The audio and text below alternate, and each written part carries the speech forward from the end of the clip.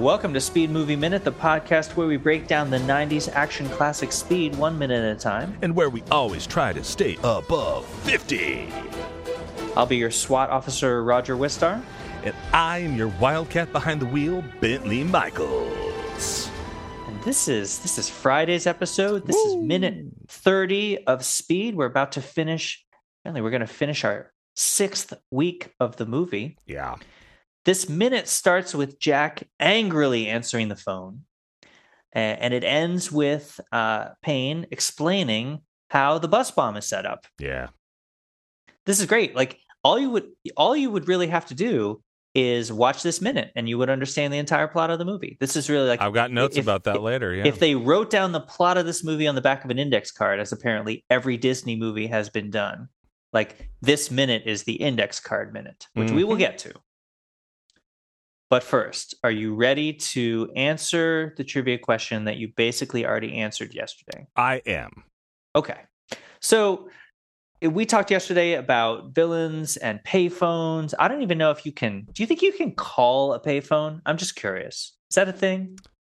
There's a couple still around. No, I don't mean can you still call a payphone? I mean, when there were payphones, can you call them? Yes. Okay, so that's really a thing. I actually heard, so slight tangent. On Roadhouse Minute, we had Pete, the retailer from Star Wars Minute, on for a couple minutes. And he told me a story where he said in his apartment at one point with his friends, they had a payphone. Somehow they obtained it. He didn't tell me how, but he said that they hooked it up so that when people called his licensed home telephone number, the payphone rang. Yeah, that makes sense. And you could talk to people on a payphone from his apartment. Anyway, in this movie, which is Die Hard with a Vengeance, 1995, the villain communicates with John McClane and his sidekick in the movie. And so my question for you was, who plays his sidekick? My favorite part of Jurassic Park. Hold on to your butts, Samuel L. Jackson. You are right. Did you know, so this isn't in my notes here, but did you know that Samuel L. Jackson apparently has the highest total box office gross of any actor in Hollywood? Yeah. That is a wild story. I mean, I guess, when you're in a couple Star Wars movies and all the Marvel movies, that's how you do it. Yeah, well, and also Jurassic Park, like that's we just true. said. Oh, yeah, there you go. Which Die at one Hard time was the highest. Yep. And then, he's been in multiple Tarantino movies. Like, I'm not sure what their box office is, but I know he's been in multiple Tarantino movies. And then, of course, the 80s Eddie Murphy classic, Coming to America. I mean, he's just sort of incredibly prolific in addition to picking. And then he does voice work too. Projects. He's been on, he's been in. Plus, he's in The Incredibles. Yeah, The Incredibles, Frozone, of course. But I think he's been in several of those animated Pixar or Disney movies or, whatever. So, once you got Sam, it's they cast those movies based off of celebrities and not actual voice actor talent. So I'm sure he's been in multiple. It sounded to me on yesterday's episode that you have a soft spot in your heart for that edition of the Die Hard franchise. Are you a fan of Die Hard with a Vengeance? It's the first one I saw. Well, that doesn't mean you have to be a fan of it. Oh, yes, I am a fan of it, but it's also because it's the first one I saw. I enjoy that movie very much. It was right again. That came out right around this time where I was watching movies with my cousin, so I'm sure we watched it there. And because again, it was just it was violence and language. There wasn't any nudity in it, I don't think. So no. It was just curse words and gunfire or whatever. And so True Lies, another great movie that came out right around that time. That 94. Well, True Lies is the sister movie, I guess, to Speed. Right? Yeah. They're both being produced by Fox at the same time. Yeah. But Samuel Jackson is great in Die Hard 3. This isn't the Die Hard Minute, so we won't get a chance to talk about it. But I really enjoy the scene where he and John McClane are sort of first getting to know each other. Yeah. And he keeps calling him Jesus. Yeah. And he's like, why you keep calling me Jesus? Do I look Puerto Rican to you? It's Hey Zeus. Now, something, or I'm going to jam a lightning bolt up your ass. Yeah. It's such a great... It's like one of the... It's like one of those really cool things because Sam had that Sam, like I know him, but he had just had that. Like he had just had that really cool thing in I believe it's Jackie Brown with Quentin Tarantino, and then he had like the small part in Jurassic Park as like the computer guy that was constantly smoking, and then then he had Die Hard. So it's like he had like this was like the start of his like really good run. That's still continuing. Which hasn't ended. Yeah, that hasn't ended. He's at like two or three things. When you have a 30-year run of uninterrupted successful movies, that's how you become the most successful box office gross of all time. Well, what's crazy too is that like I mean he's very similar to Morgan Freeman in the idea that like they both got like they weren't like child stars, they weren't young stars, like they were already well into their 30s and 40s because like Morgan Freeman was in like the Kevin Costner Robin Hood in the early 90s, and you're just like, what? Oh yes, he was. And what a piece of garbage that film was. But oh like, yes, it is. But like it's still like you look at you're like, holy crap, there's Morgan Freeman. Like there he is. Well, unfortunately, this is not Sam Jackson Minute. Well, it should be.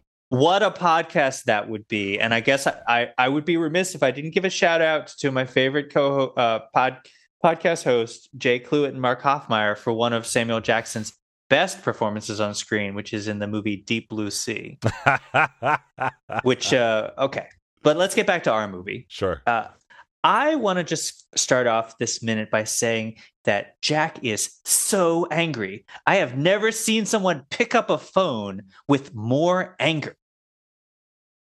Yeah, and what a great shot, like, you know, like, because of how it's constructed, like how you like spliced it all, you know, 1 minute at a time. Yesterday's minute ended with like the camera down by the phone and the phone starting to come up, and then today's minute starts with it like coming up right up to his ear. So like what a cool little shot. And he's just like, yep, there he is. But like, gosh, he is mad, but it's because he's figured it out. He knows who's calling. So he's like, I don't think he knows before he hears his voice. Really? See, I thought differently. I thought like, because why would he answer the phone? Because he's a cop and there's a phone answering. I mean, it's a clue. I mean, I guess, man. But what do you think he's going to do? Pick it up and be like Arlie Ermy in Seven and be like, man, this isn't even my desk, and just hang it up? Well, I mean, if anything, now granted, there was a huge explosion, so I'm sure like, you know, people in the cafe are calling or whatever. But like, if anything, he should be running over to those phones to call 911 and be like, this is officer, badge number, blah, blah, blah. We need this, this, and this. There's been an explosion on, you know, on blah, blah, blah, and da, da, da. And like, so I think he has an idea. Maybe he doesn't know fully, but he hears that phone ringing. He goes, this has got to be something. Yeah. Oh, you know what? All right. I agree with you. I think there's like a moment sort of right at the end of minute 29 and right before minute 30 where you sort of see the tumblers click into place. And he's like, oh, you know, insert expletive here. Yeah. I think it's maybe a thing, a mental thing of like, I hope it's not exactly what I think it is. Yeah, that's a good, I think that's a good thought that he has answering this phone. It's very interesting, I think, that our villain, Howard Payne, because you can see where he is when you finally see him here in his Jeep. Yeah. He's right across the street and very close to Keanu. And I don't think it's that crazy, right? Because a lot of times you hear that arsonists like to see the result of their work. There was a Castle episode about that, but like, like based off of how it's shot, because I can't remember right now, is he basically like 2 or 3 spots ahead of Keanu's Jeep, and he's looking out like the same way that we just saw? Well, no. So if you go ahead, you can see that so Dennis Hopper can look over his left shoulder and see the front of the bus. Oh, okay. Keanu is talking to us from the back of the bus. So technically there is a So Dennis Hopper's truck was the one that was pulling the bus. Wouldn't that be fantastic? If he was like, not only am I going to blow this bus up, but I'm going to tow it very slowly. No, I don't think that's happening, but there is a flaming bus between these two men. Okay. So they can't see each other. Right. I have a fascinating piece of trivia about this. Which again, as our amateur actor, at least, you will appreciate this. This minute is Dennis Hopper's first day on set. Oh, right. Yeah, I think maybe you've said that before. I might have, but this is the actual minute, and that's I got to say this is a hell of a first bite to have to chew on. Yeah, I wrote down, first of all, great old school cell phone. Oh And yeah, I've got some notes about that too.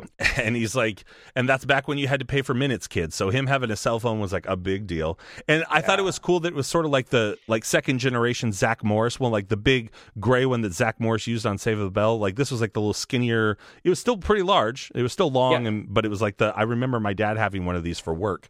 Since And you brought it up, the phone that Howard Payne is using in this minute is a Pioneer PCH 600, which is ooh, manufactured by Motorola in 1992. Motorola, yep. The name in phones. Yeah, I forgot it was Motorola. Yeah, my dad had one of those for work, but he also had like one of the ones. Do you remember like the ones that like sat like in between your Yes. and the thing, and they pulled out and they had a cord on it. And it was just like a little phone, but then it had an antenna. So you're talking so millennials, all you millennials and people that come after millennials who are listening to our podcast, before they had cell phones, believe it or not, there was actually a technology called the car phone, Yeah. which is what you're talking about, right? Your Yeah. dad had a car phone. Is that what you're It saying? was a portable car phone. My dad had a car phone. These were the phones, if you remember correctly, you actually had to take the antenna and like suction cup it to the roof of your Yeah. car. God knows how much it cost. My dad never told me. But yeah, so this is a cell phone. My dad's was for work, and he was the traffic guy for Portland, Oregon, on a radio station. So he would basically just go around and drive the Oh. freeways like he just drove around all day and like got on the freeways, all the stuff, and then he would call in to the radio station. And I thought they did that stuff from a helicopter. people with money do that stuff from a helicopter. That's fair. That's fair. But back when gas was a $1.10 a gallon, just stick a guy in a company car and give him a car phone. I saw a gas station today up here in Connecticut that was charging $3.99 for gas. I almost fell out of my driver's seat. Because you were like, oh my gosh, it's gone down so much. Yes. Yeah. Actually, yes. Yeah. The All right, lowest one Bentley. I've seen around here is $4.29. I was just like, God, I hope I need gas soon. So, Bentley, I hate to say this. This is our fourth and final joke of the week, and it is a rough one. I did but not get this one. We are professionals, so we are going to approach this with dignity. This is his very first line. When he picks up the phone, he says in a very calm but completely psychotic way, he says to Jack, "What do you think, Jack? You think if you pick up all the bus drivers' teeth, they'll give you another medal?" Yeah. Okay, All right, yeah, so let's rate that joke. Well, I didn't write it down, so I'll give it like a 20. I will give it a 28. Ooh. I feel like I'm being influenced by you. It's not a very funny line, but in the context, so I've learned from my co-host that within the context of the joke, it's brutal. Like, I mean, he might as well Yeah. have just come out and shanked Jack. All right, I'm bumping up. I'll go 25. Okay. Well, hey, no. No. You need to go with your gut. Nope. Leave it as a 20. The way that you just explained it, This kind of revisionist grading, Bentley, is the reason why America's educational system is suffering. You need to give them a grade and just go with it. at 25. That's All my right. grade. Fine. It's still it's a middle of the road joke. Yeah, but it is a brutal. savage burn. Yeah, it is, and not just because of the flames, kids. Yeah, But, yeah, something like that. Yeah, but I wrote down, my next note was like, what a great Dennis Hopper crazy speech. Like, what a great first day for him as an actor, because he gets to sit down the entire time. Granted, he's in a car, but he just gets to be a psycho and like, doing it this way. Like, he's just blown someone up. His first line is like, pick all the teeth up and all that. Like, that's gotta just influence the rest of his performance for like the rest of the time, because it's like he sets his own tone in a lot of ways. And like, even though we've seen this character later on or earlier on in the movie, it's later on in shooting, and so it's like he's setting his own tone right here as an actor, and like, it's a great crazy guy speech. Do you think so? Again, as our acting consultant, our acting coach, even, do you think in your first day on set, like if you were Dennis Hopper, would you prefer to have a scene like that, which is so dialogue heavy, so you can just jump in the deep end of the pool and get going?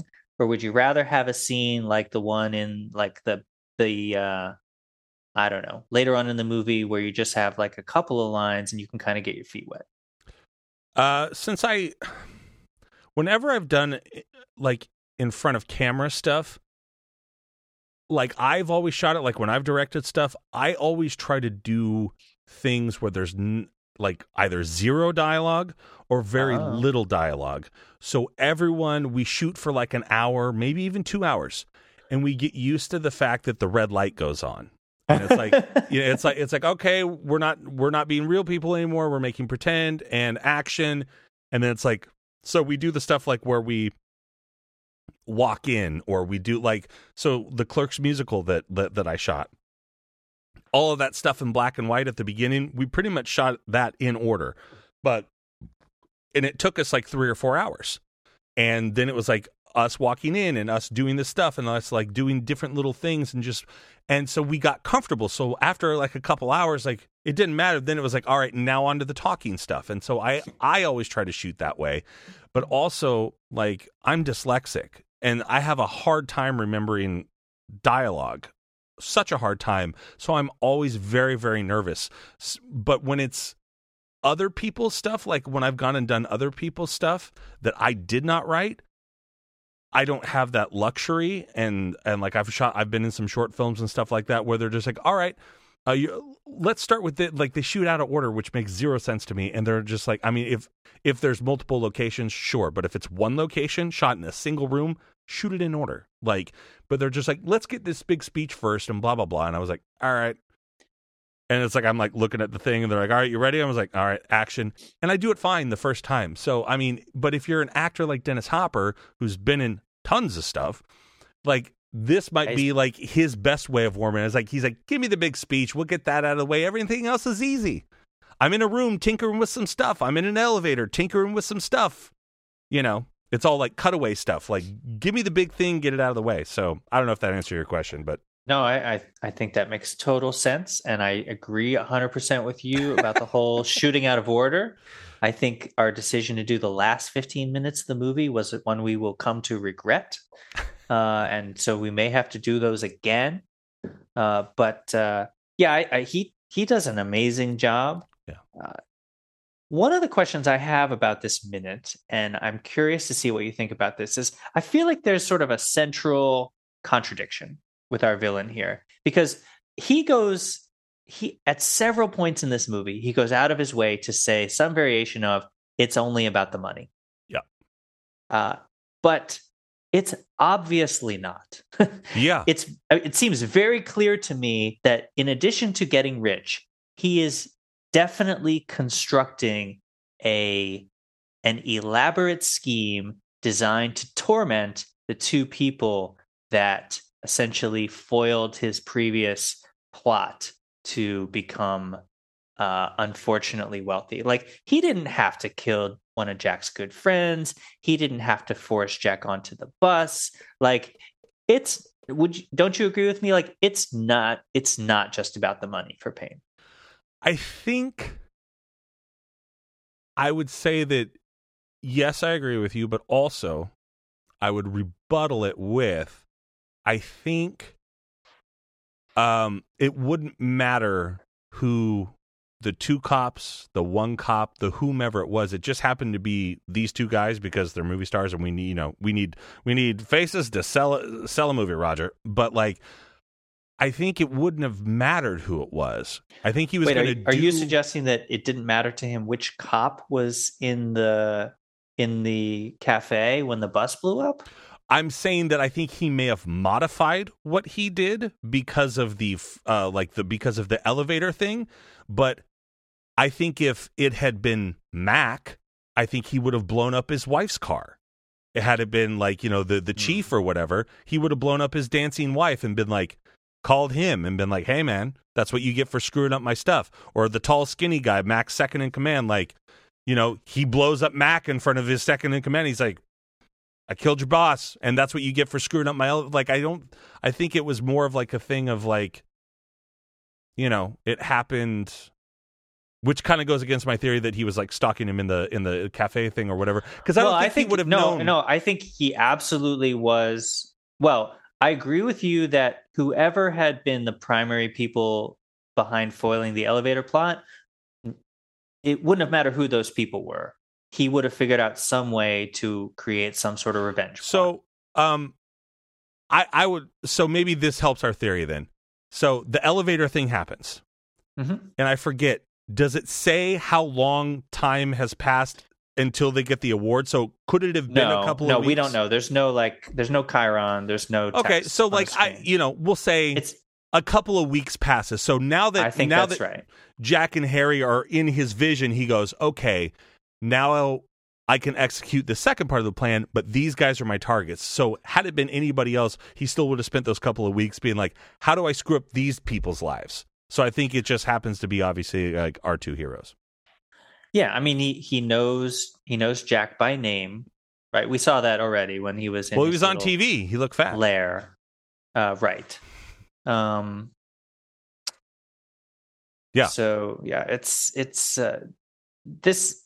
I do think that Payne he definitely wants to get Jack involved. There's no doubt in my mind. For sure. That's part of this. And we're going to talk more about this next week. Yeah. Because he has this very slightly curious line when they continue to hash this out. Yeah. So, but other than that, Dennis Hopper is so great in this minute. Just the way that he delivers it, it's almost like he's got his dialogue in this minute has a meter to it. It's almost like it's musical. It's like an Aaron Sorkin-esque kind of rhythm to it, and I think it's great.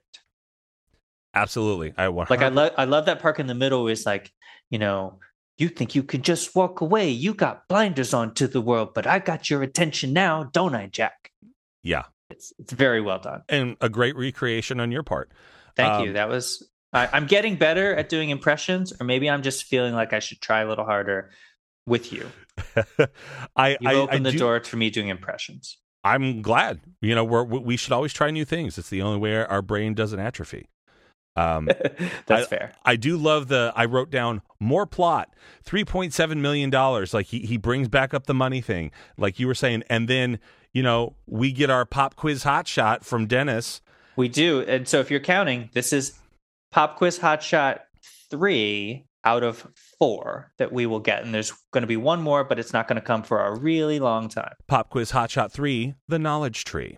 And but what I wrote, and it was not dissimilar to like what you were saying earlier, either earlier today or yesterday, I forget which, but it's like I wrote down what he explains is the back of the movie box, or it's the elevator pitch that you give to somebody.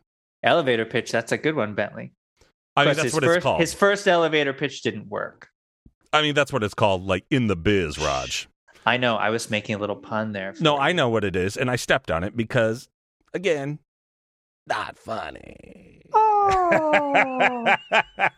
My voice just there was recreating the sound of an elevator plunging. No, that was like Mario falling out of the... Just like the elevator. Usually my jokes fall down now, Bentley. I like that one.